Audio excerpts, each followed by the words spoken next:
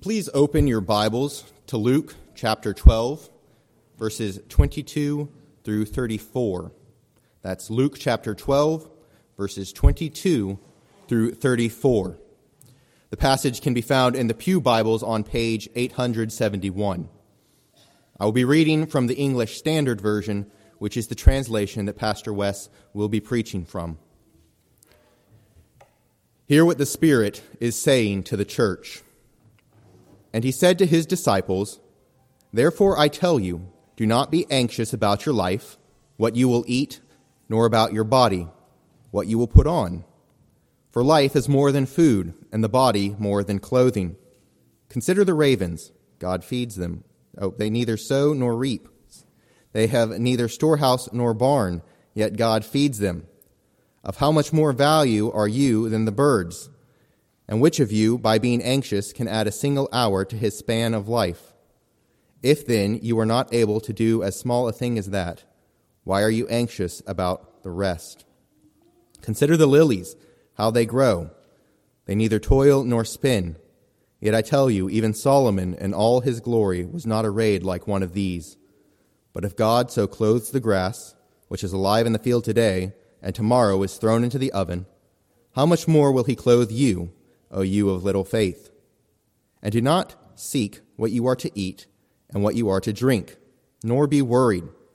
For all the nations of the world seek after these things, and your Father knows that you need them. Instead, seek his kingdom, and these things will be added to you. Fear not, little flock, for it is your Father's good pleasure to give you the kingdom. Sell your possessions and give to the needy. Provide yourselves with money bags that do not grow old, with a treasure in the heavens that does not fail, where no thief approaches and no moth destroys. For where your treasure is, there will your heart be also." May God bless to our understanding this reading from his holy word.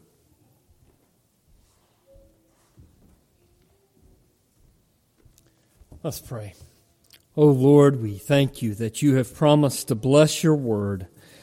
And so bless not only the reading, but also the proclamation of your word.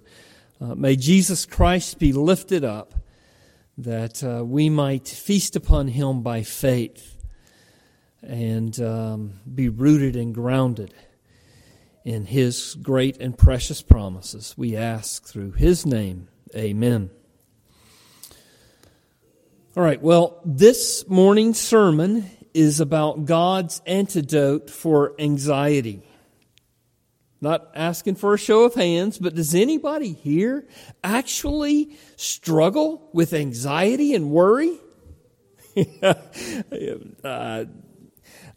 Truth be told, there are probably many of us who worry all the time over the fact that we worry too much.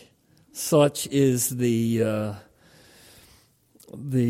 struggle that we have with worry and anxiety. I've got a bit of a worry this morning. I'm only scratching the surface of this passage this morning. I feel like I'm only introducing it.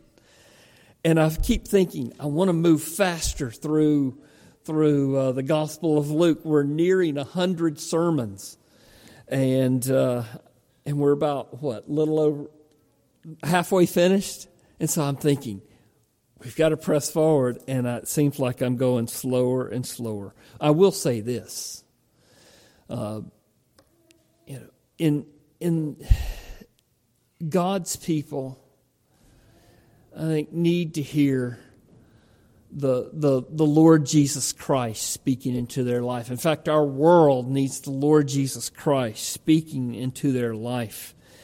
And so I am glad in God's providence that we are in the Gospel of Luke, hearing our Lord Jesus, hearing our Creator, our King, our Redeemer, speaking into our heart, into our lives. And I think that is important, even though I wish we could go a little faster through the book. God's antidote for anxiety. Anxiety affects everyone. No one escapes. We live in a worrisome world. Before we get started looking in earnest at our passage, I want to give you a couple of encouragements because worry is such a struggle. The first thing I want to say is that God knows you better than you know yourself. He knows all your anxious thoughts. He knows all your troubles. He knows all your what ifs and what could have beens. He knows that all of us experience anxiety. And most importantly, He gives us many instructions, encouragements, and promises that are meant to help you in your struggles with anxiety. And our passage this morning is only one of many passages in the Scripture that speak directly to how God helps us in our anxiety. It's an important passage. Philippians chapter 4 runs through my mind as well, a great and important passage for learning how God helps you in your anxiety. So, did you know that God created you with the capacity to experience anxiety, and that anxiety is not always a sin? Just like God gave us 3,000 nerve receptors in each finger in order that we could be warned if something's hot or something's sharp, God has also given us the ability to know that something's wrong, to be unsettled when something in our world or in our heart needs to change. So anxiety or worry, even fear, can be a warning to us that we need to do something or that we need to change something in our life. For those of you who have had children that goes through high school, or most of us have gone through high school, a little anxiety helps us study a little bit harder for the test. When I played football, the butterflies in my stomach, I couldn't eat. They would serve us a steak meal before the game. I couldn't eat it. All I could eat was just a little bit of a candy bar because my gut was so wrenched with anxiety. But it helped me play better. It helped me be ready to play. And so, I mentioned this several months ago, and I said that anxiety is like the red light flashing on the dashboard of your car, letting you know there's probably trouble in your world or trouble in your heart. In fact, if you never experience some intense concern or some anxiety from time to time, you are likely ignoring some type of trouble in your life. But this morning, we're going to consider anxiety and worry that has grown well beyond a warning light. We're going to look at what Jesus says to us when anxiety takes control of a person's life. In our previous passage, verses 13 through 21, Jesus told the parable of the rich fool, teaching that one's life does not consist in the abundance of his possessions. Remember that from verse 15? But Jesus' 12 disciples were on the opposite side of that parable. They had no possessions. They had given up everything, and they had left everyone behind in order to follow Jesus. They were His inner circle. For nearly 3 years, they followed Him from town to town, learning from Him and assisting Him in His ministry. And so they were not concerned about bigger houses. They were not concerned about more money in their pocketbooks. They wondered if they would have 3 square meals a day. They wondered if they would have clothes on their back. And so in verses 22 through 23, Jesus said, and it specifically says to his disciples, Jesus said to his disciples, "Therefore I tell you, do not be anxious about your life, what you will eat, nor about your body, what you will put on. For life is more than food, and the body more than clothing."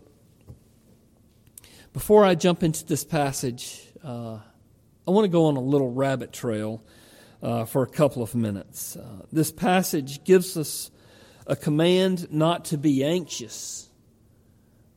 But Jesus goes on to give us this fuller discourse in verses 22 through 34, where he invites us to think along with him. He uses the word consider several times in this passage. So he wants us to consider what he's saying. He wants us to reason within ourselves. And the little rabbit trail I want to go on is that we no longer live in a thinking society. You know, I've been on the verge of going on this little rabbit trail for the past 6 months. And this morning seemed like the right time. You know, we live in a feelings-based society. Everything is driven by the feelings. Worry and anxiety, therefore, dredge up feelings of unease and apprehension. And the temptation then is to address the feelings with a feelings-based sermon, or to want to have your feelings assuaged or soothed over when it comes to worry and anxiety. But Jesus here is telling us to think, to consider, to reason. It's not wrong to have feelings, but when the feelings swallow up our reasoning and our thinking, then we've got a problem. What are we to think about? Well, we're to think about God. God is the only antidote to anxiety. Knowing Him, knowing how to be reconciled to Him, knowing how He cares for His children, knowing how His grace operates in our day-to-day life, knowing His priorities for our lives, knowing His promises, knowing what He has prepared for those who love Him. Knowing these things is the only way to cure ongoing worry in one's soul. A feel-good story and some pop psychology will not provide a true remedy for anxiety. And so that officially ends the little rabbit trail. So as I've said already, Jesus commands us not to be anxious in verse 22. It's not a suggestion. It's not a recommendation for how to experience peace in our soul. But He is commanding us not to be anxious. Why is He doing this? Well, Jesus says that our life is more than food and the body more than clothing. In other words, food and clothing are not ends in themselves. We do not live only to eat food. We do not live only to wear clothes. Now, I know some of the men in this congregation love their barbecue, and they love fixing barbecue. One unnamed man in our congregation writes poetry to the barbecue that while it's on the grill, while it's slow cooking in a smoker, then posts pictures on Facebook as it proceeds through the cooking process.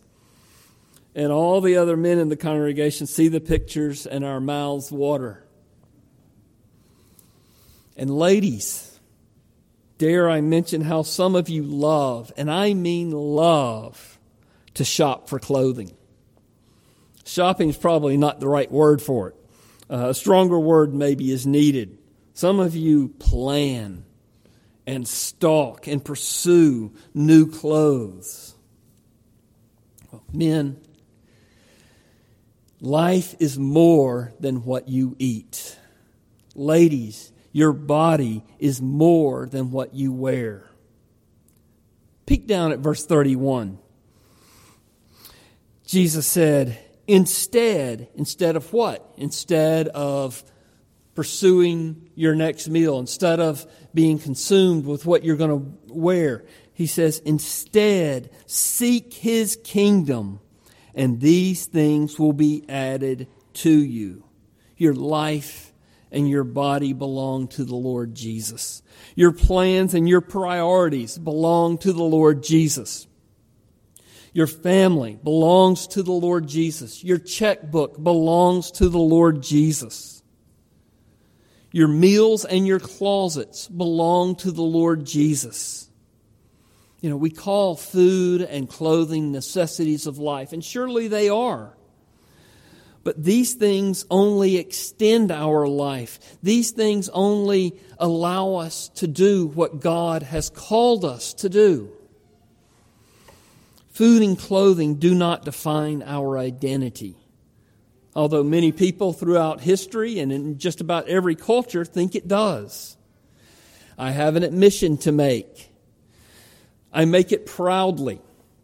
I enjoy Downton Abbey, the series on PBS. I also enjoy The Crown on Netflix that traces the Queen's life episode by episode.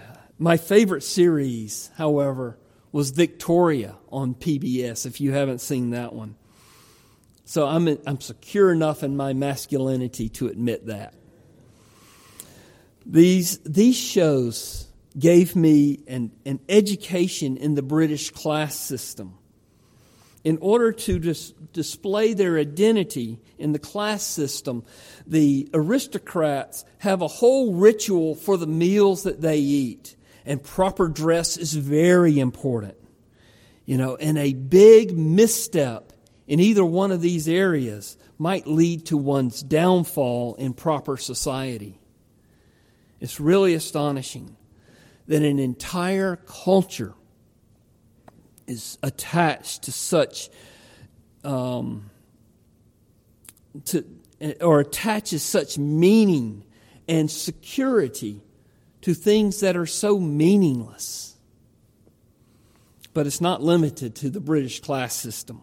Don't we all know people within our circle of friends or relatives who are living for such empty, foolish things?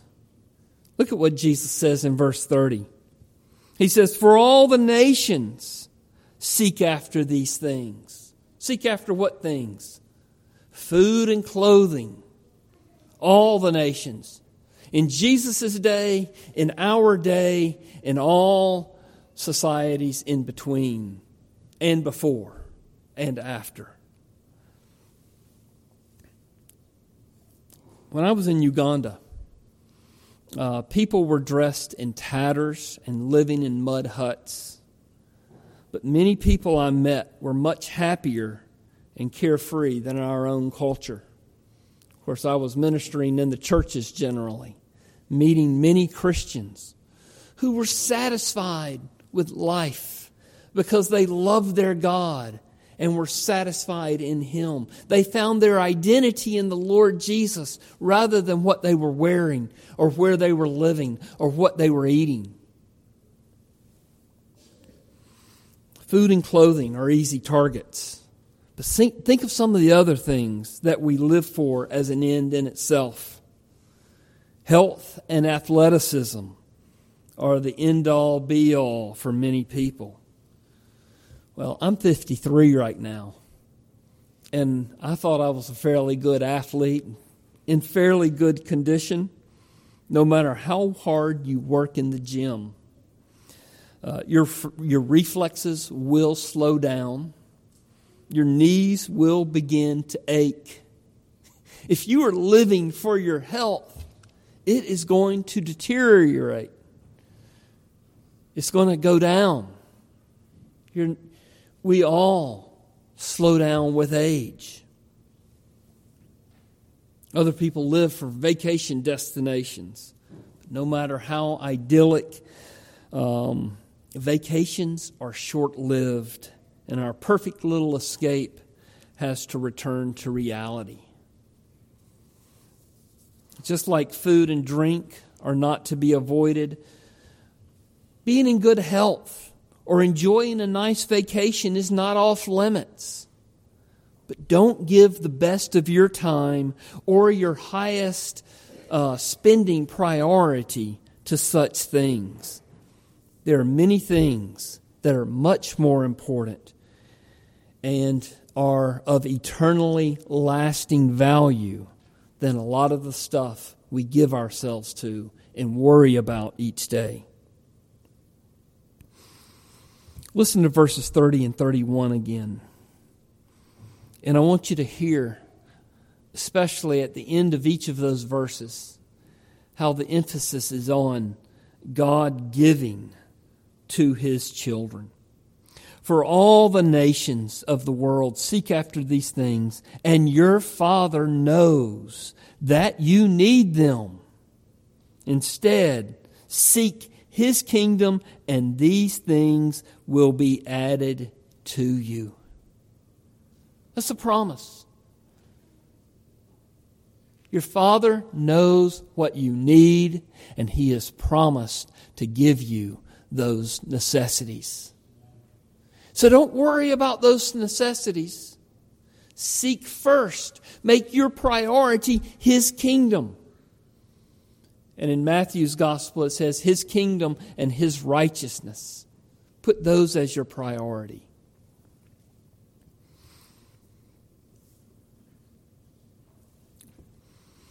The underlying argument that Jesus is making is that God will abundantly provide for His children. It may not be in the way we'd like. It might not be according to our timing. We may not even understand what He is doing at any given time. But He will provide, and it will be glorious. Look at verse 24 and then verse 28 in our passage. Consider the ravens. They neither sow nor reap. They have neither storehouse nor barn, and yet God feeds them. Of how much more value are you than the birds? Or verse 28. But if God so clothes the grass which is alive in the fields today and tomorrow is thrown into the oven, how much more will He clothe you, O you of little faith? We're going to look at these passages more next week, Lord willing. But here's the point. God loves you, and He will bless you. Donald Gray Barnhouse once said, "Our great matters are little to God's infinite power, and our little matters are great to His fatherly love." And our total welfare is the constant concern of God's loving heart. God's not too busy to look after your needs, to lead you along paths of righteousness, along paths of blessing. He doesn't forget you to help someone else. He doesn't turn away from you to turn to someone else. He's committed to us. How committed is He to blessing us with everything we need for life and for godliness? Well, He gave His only beloved Son to go to that awful cross. God is infinitely holy. I am a sinner, unworthy of His love, and yet He loved me and sent His Son to die on the cross in my place. What does that mean? Well, let me see if I can use a little illustration to underscore what God has done for us in giving us the Lord Jesus Christ. Let's say that I am a better person than any other human being that has ever lived except Jesus. That I only sin one time a day. Mandy says, "Oh, were it so." And so I die one day. Let's say I die at 53. That's how old I'm right now. And I stand before God on the day of judgment, and I confidently plead my case. God, you should let me into heaven. I sinned only one time a day while I lived here on earth. That's a lot better than everybody else. And so God adds up 365 sins a year times 53 years. Anybody good at math? 19,345 sins. So I'm standing before God. God, look at how great and wonderful, how good a person I am. I only have 19,345 offenses against your holiness. You see how crazy that is to say, well, I'm a good person. I've done some good things. God's going to let me into heaven. You know, not only would I have those 19,345 sins, I would have Adam's sin, which is charged against all our accounts before we're even born. You know, there's no way any of us deserves to be in heaven. There's no way any of us deserves to be loved by God. Am I really good when compared to God? No, I'm not. But compared to other human beings, I'd be superb. But other people are not the standard. The standard is God's righteousness, His holiness. We must be as holy as God is in order to get into His heaven, in order to stand in His presence. And that's why our Lord Jesus went to the cross. I can't explain how this happened. I can give you some theological parameters on what happened when Jesus was on the cross. But while He was nailed to that cross, while His blood was pouring from His hands, His feet, and His head, His blood was covering over our sins. His blood was paying for our offenses towards God. Every one of them. Completely paid. It was no small thing for God to send His Son to the cross for sinners like us. He who knew no sin, the Bible says, became sin for us. God treated Him as if like He should have treated us. And He did that we might be the righteousness of God. Why did He do it? Is it because of any of you were better than someone else in the world? Is it because I was better? No. We are all sinners, unworthy of God's love. Romans 5, 8 through 10. God shows His love for us in that while we were still sinners, Christ died for us. Since therefore we have now been justified by His blood, how much more shall we be saved from the wrath of God? Continuing on to verse 10 in Romans 5. For if while we were His enemies, we were reconciled to God by the death of His Son, how much more now that we are reconciled shall we be saved by His life? He loved us. He paid for our sins even before we lifted one finger to help Him. In fact, He loved us and purchased our salvation while we were hating Him as His enemies. If He loved us so much that He sent His Son, Jesus, to die for us. Paul argues in Romans 8, how will He not also freely bless us? So, if God so freely and generously blesses us, such that we don't need to worry about what we're going to eat or what we're going to be how we're going to be clothed, why do we have so many worries? Why do we struggle with anxiety if God is lovingly supplying our needs? We worry about things, people, or circumstances that we can't control. That's why we worry. Dominating worry and anxiety are not because God's stingy, not because He's refusing to give us what we need. Rather, it is because our heart wants these things so badly. Whether it is health for our children, or a bank account that will be able to pay all the bills by the end of the month, or whether it be, many good things, sometimes not good things, but our hearts yearn to have these things done, but we're not in control of them. Something could happen. We may not be able to pay the bill. Some other bill may come up. We may be injured. Who knows? So many things could happen. And our heart, because our heart wants that security or whatever it is so badly, that is what drives the worry. It's not a lack on God's part in giving us what we need. And so Jesus is calling us to trust God when we cannot know our future, nor when we can. We are to trust Jesus when we cannot change our past.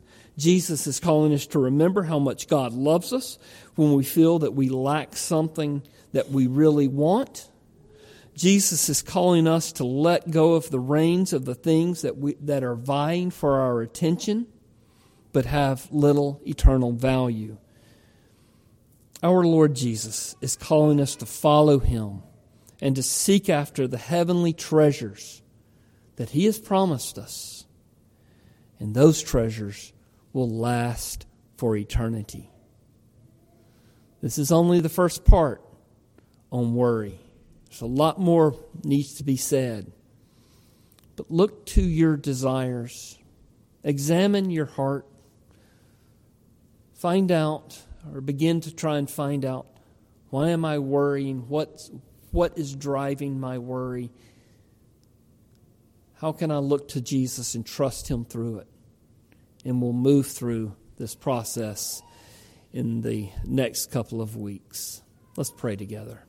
Lord Jesus, I do pray for all of us here this morning, for all of your people, because we struggle with worry.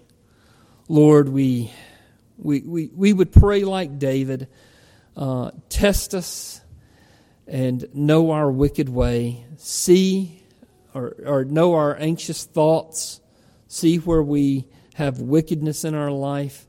Lord, help us to flee to the Lord Jesus and trust in Him in those areas that are causing us anxiety. We ask through His name, amen.